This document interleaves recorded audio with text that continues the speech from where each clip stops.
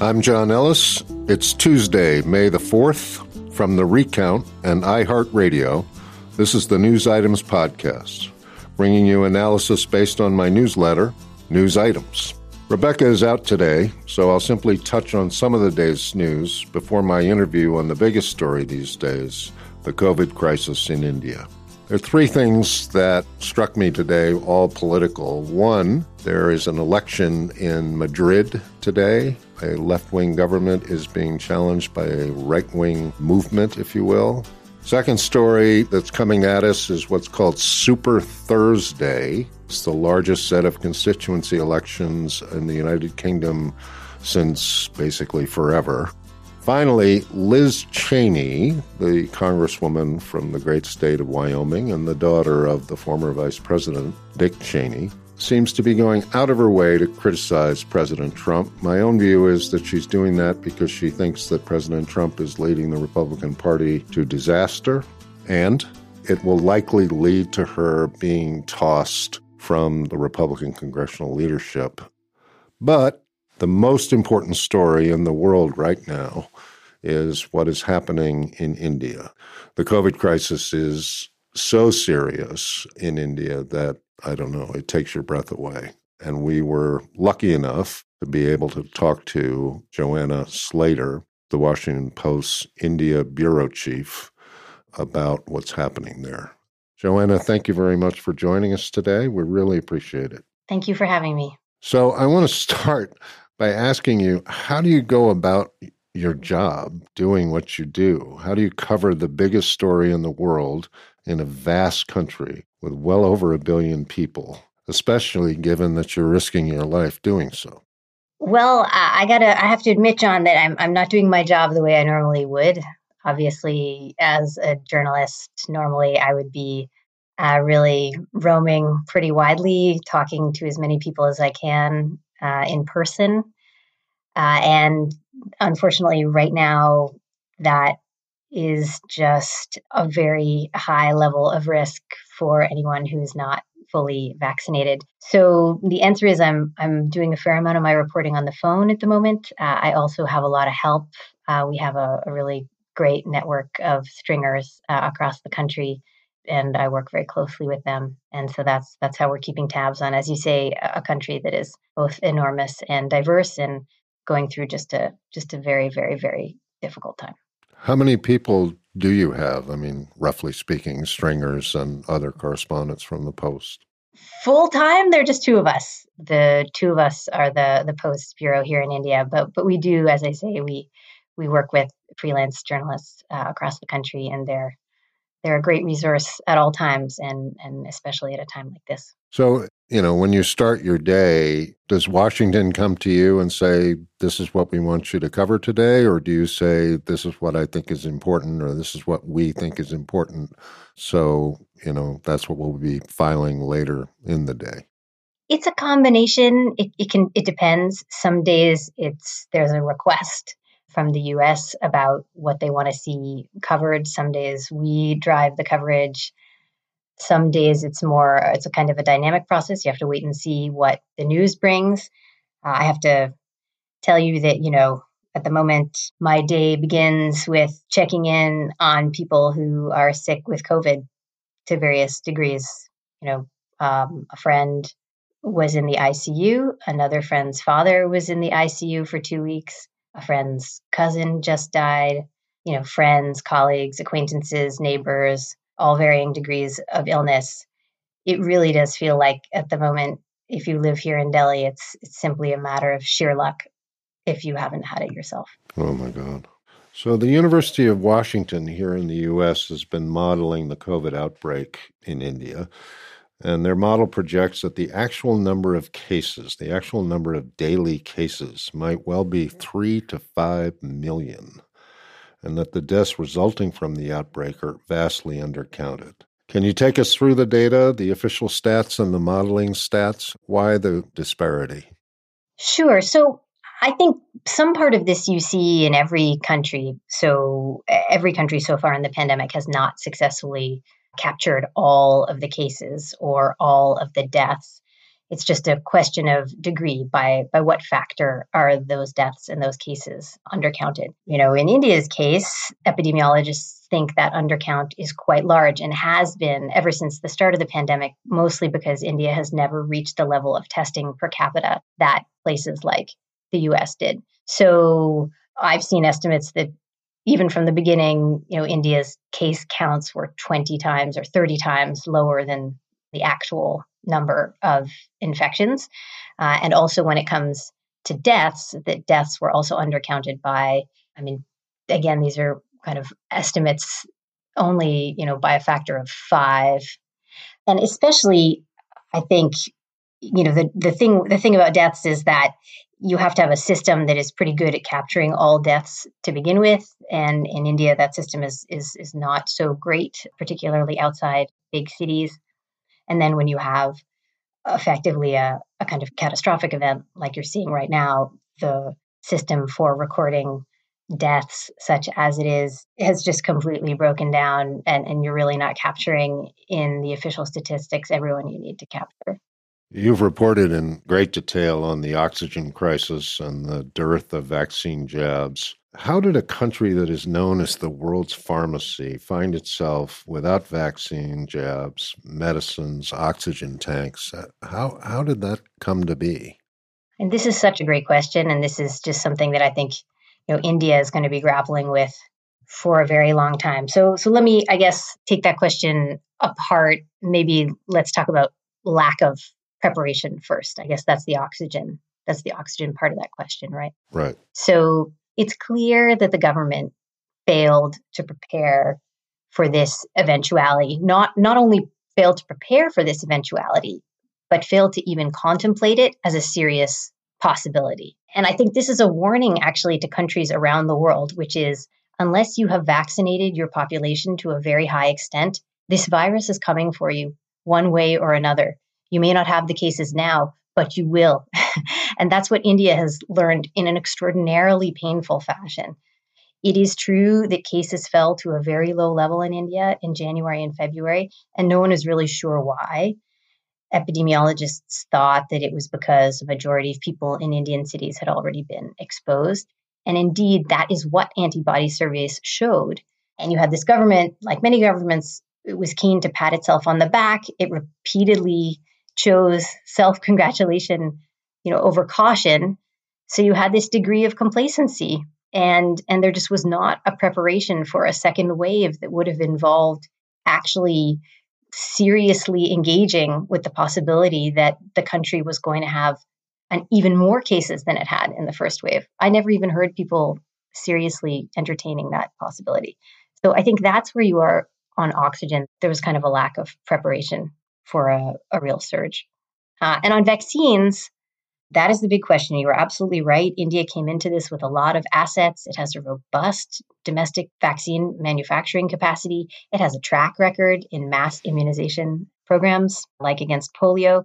And it just seems that there was not the urgency or the capacity to scale up in the way that was needed to get ahead of a tsunami like this.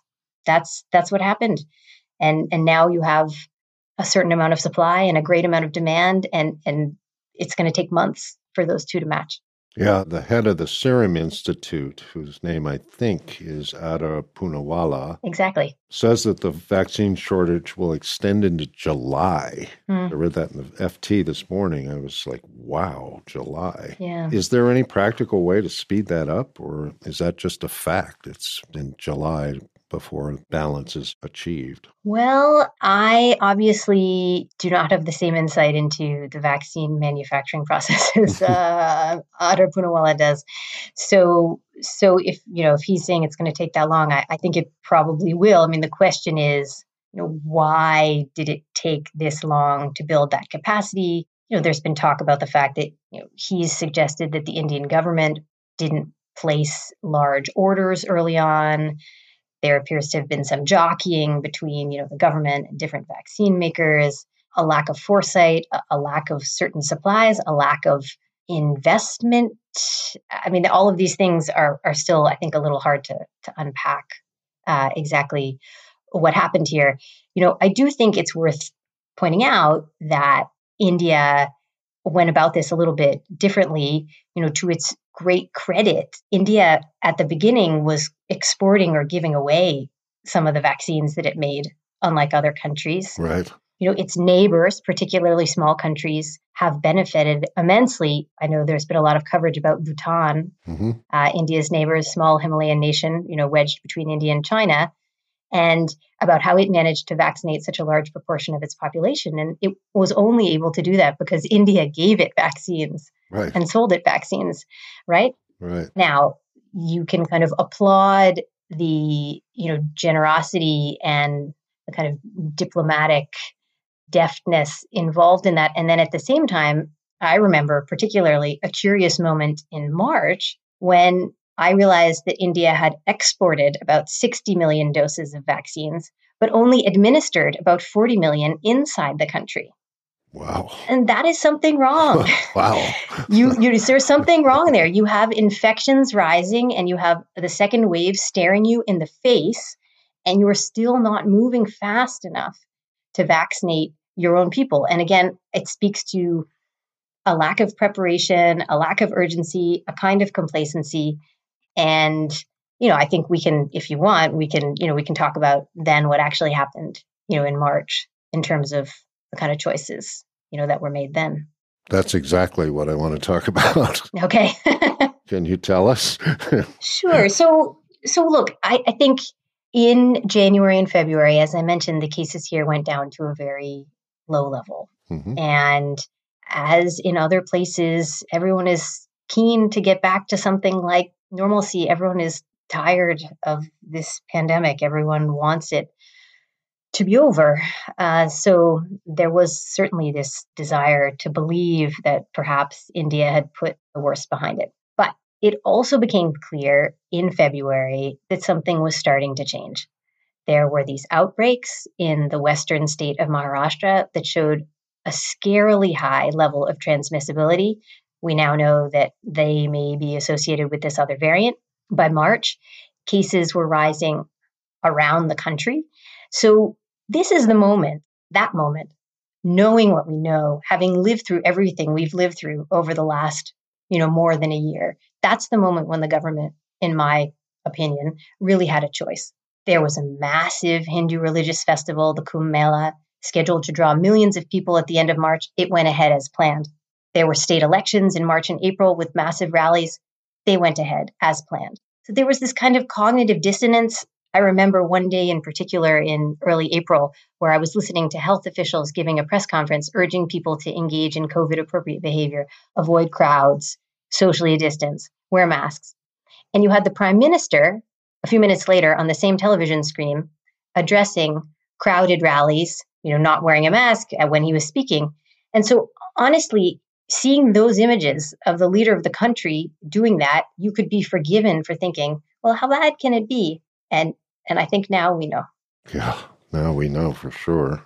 I don't usually put pictures in my newsletter, but I did put one picture in of the religious festival, and it was like sardines, the way people were packed in, and the crowd just went on forever. I was astonished when I saw it because I thought, there's no way that doesn't lead to a massive outbreak. And of course, it did. So Modi's overconfident, and he's had unbelievable good dumb luck, if you will, on the first wave. It's clearly out of control now, completely out of control. Why not a national lockdown? I mean, isn't that the only, quote, solution, end quote? Another great question. Modi is, as you will recall, the same leader who imposed a nationwide lockdown back in March of 2020 when India had, as far as we knew, officially only about 500 cases in the entire country. With 4 hours notice, he locked down the entire country. And that was a real lockdown, a strict lockdown. I often have to remind people in the US who use the term lockdown, I think, a little bit freely. In India, it was a lockdown that meant no trains, no planes, no buses, no going anywhere. Right. It's not a stay-at-home order. It's a little bit different. And this was just a a kind of extraordinary measure that was imposed with almost no notice, caused a great deal of economic hardship and suffering. And I think there was obviously a backlash to all of the terrible things that happened as a result. We're talking about almost incomprehensible numbers, more than 100 million people put out of work, millions of people leaving cities on foot, trying to travel hundreds of miles home because they couldn't get home any other way, and they had no way to eat or earn money in the cities anymore with everything shut down. Right. Just a huge dislocation and a traumatic moment for the country. So I think Modi is really wary of another nationwide lockdown. You have had smaller lockdowns already in India. So there's a lockdown in Delhi right now, where I am. There's a lockdown in the state of Maharashtra. Other states and cities are starting to apply their own lockdown measures. But I do think it's worth asking, which is, in a speech last week, the prime minister said that lockdowns should only be used as a last resort. And one wonders if now is not the time for a last resort. When is that moment? It would seem like that moment is now, right? I think so. We're going to take a quick break to hear from our sponsors, and we'll be right back with more of this interview with the Washington Post's Joanna Slater. Welcome back to the News Items Podcast.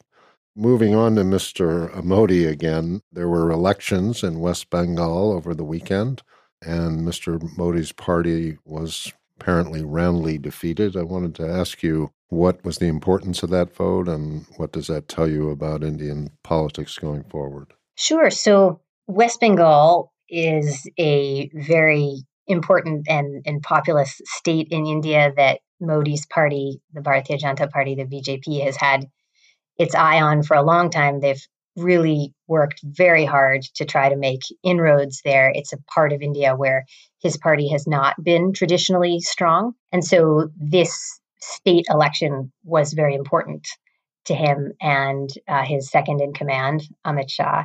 And they have spent months laying the groundwork for this. And this is part of the reason why one assumes why they went ahead with these mass rallies, even as COVID cases climbed into the hundreds of thousands per day, because they were really intent on trying to win this state, trying to wrest control of this state from a local party called the Trinamool Congress, which is run by a woman named Mamata Banerjee. And so Mamata Banerjee ended up winning this election quite handily. I mean, the BJP did better than it had ever done before, but she won this election quite handily. So I think it's probably not right to view this election as a referendum on Modi's handling of the pandemic. Sometimes elections in India work a little bit differently. They unfold in stages. So in this case, in West Bengal, it unfolded over 8 stages over about 5 weeks. So it took about 5 weeks to conduct the election from start to finish. So, it wasn't until really the last few weeks that the pandemic was the issue in the country. But I think it's certainly an illustration that Modi, who is sometimes seen as kind of invincible lately in Indian politics, is maybe not invincible. And in this case, they really put a lot of resources into this, a lot of time, a lot of energy, a lot of effort, and they were not able to win. India is obviously a very important country in terms of geopolitics. How have the other countries that have an interest one way or t'other in India responded to the crisis? Has China been helpful? I saw a news story saying that there was social media in China sort of mocking India for its troubles. But has China, the United States, the European Union, who has stepped up to help? Let's put it that way. I think you've seen a number of countries in Europe, in Asia, and now the United States really step up to help. There seems to be, every day new shipments of one type of equipment or assistance or one type or another arriving in India from various places. So I think now there is a global recognition of the seriousness of the situation here, and countries are certainly moving to help, particularly countries like the United States, who view India as a crucial geopolitical partner in this region. Has this in any way spread to Pakistan or not? So I'm thinking of a case where Pakistan would be angry they usually are anyway, but angry at India for, contaminating their people, so to speak. Is there anything like that going on or not? Cases are certainly rising in Pakistan, but I don't think that there's a lot of direct, contact these days between the populations. Unlike, for example, between India and Nepal. So Nepal is having a very difficult time now as well because the border with India until recently is under normal circumstances is more or less open. But you are seeing cases rising in other South Asian countries, in India's general neighborhood. And again, that may not be because infections are directly spreading from India, but because they're all experiencing a kind of similar dynamic in the pandemic, which is, wave one, and then it kind of recedes, and now they're all kind of going into a second wave for reasons that we don't understand very precisely at the moment, but at least in India's case, the reason why we think this second wave is happening now is because you've had people change their behaviors. People effectively go back to all but normal life at the same time as you've had the introduction of these variants that are either more transmissible or possibly capable of evading the immune system. Do scientists in India anticipate yet another variant? I'm curious as to what the predictions are from the scientific community. Are they concerned about a triple mutant, so to speak?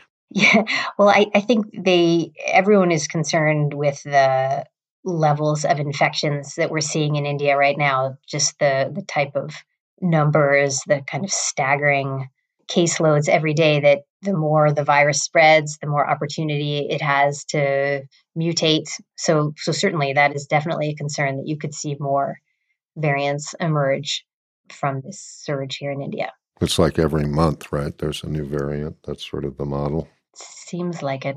Well, before we let you go, I just wanted to ask you, what is it like to cover what is arguably the biggest public health crisis of the century and be in the country where it's taking such an enormous toll? What does that feel like? What is it like to go to work? It's very difficult. It's very sad.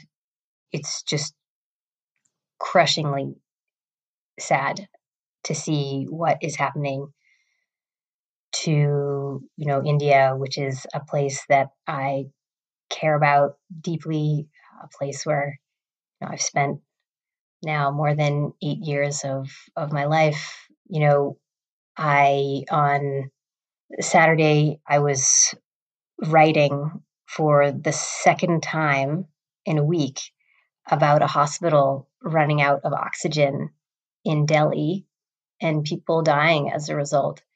Just that happening once would have been unthinkable and unimaginable even 6 months ago or a year ago. And now I've written about it twice in the span of a week, and that's just in Delhi.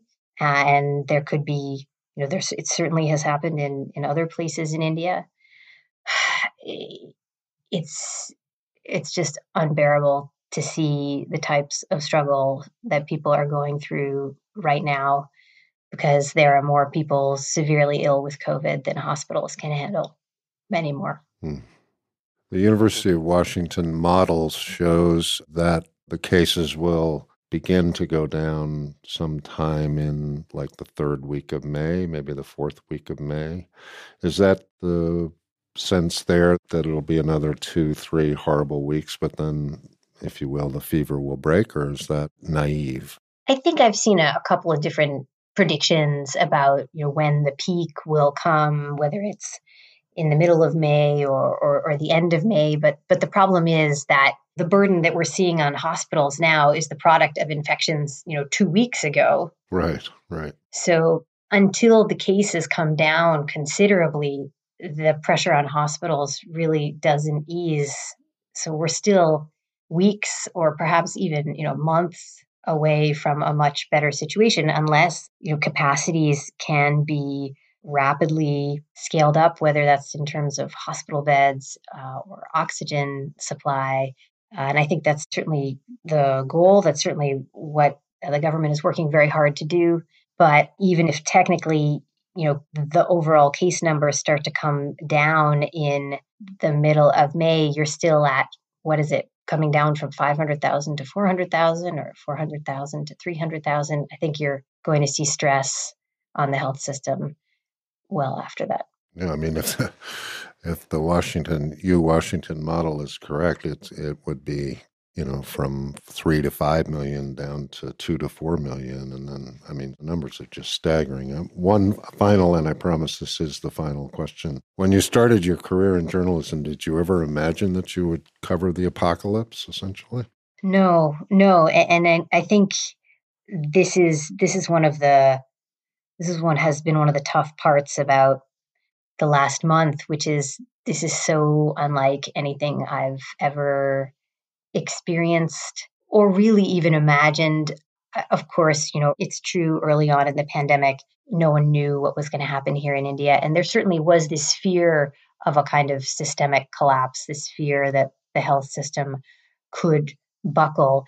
And there were some difficult times early on. Hospitals were full. People did have trouble getting care at other points in the pandemic. Right. But no one really thought that was a prelude to something even worse, which is now, people dying at home because they can't get a hospital bed, or people dying outside hospitals because there's no room, inside, or people dying inside hospitals in rare cases because there isn't enough oxygen.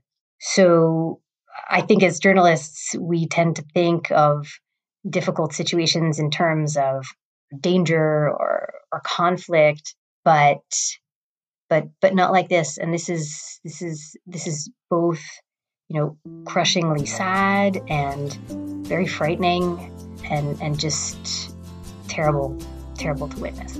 Well, listen, thank you so much for doing this. I know you're one of the busiest women in the world covering the biggest story in the world. So we really appreciate you taking the time to talk with us. Thank you so much for having me. John Ellis here again. Thank you so much for listening. News Items is produced by Christian Castro-Russell, Pierre Bienaimé, Anna Mazarakis, and Ali Rogers. Our theme music was composed by Billy Libby. Our recording engineer is the great Billy Gardella. And we'd like to thank the whole team at Factory Underground. We'll be back tomorrow afternoon with our regular programming as Rebecca and I discuss the latest in geopolitics, finance, science, and technology. See you then.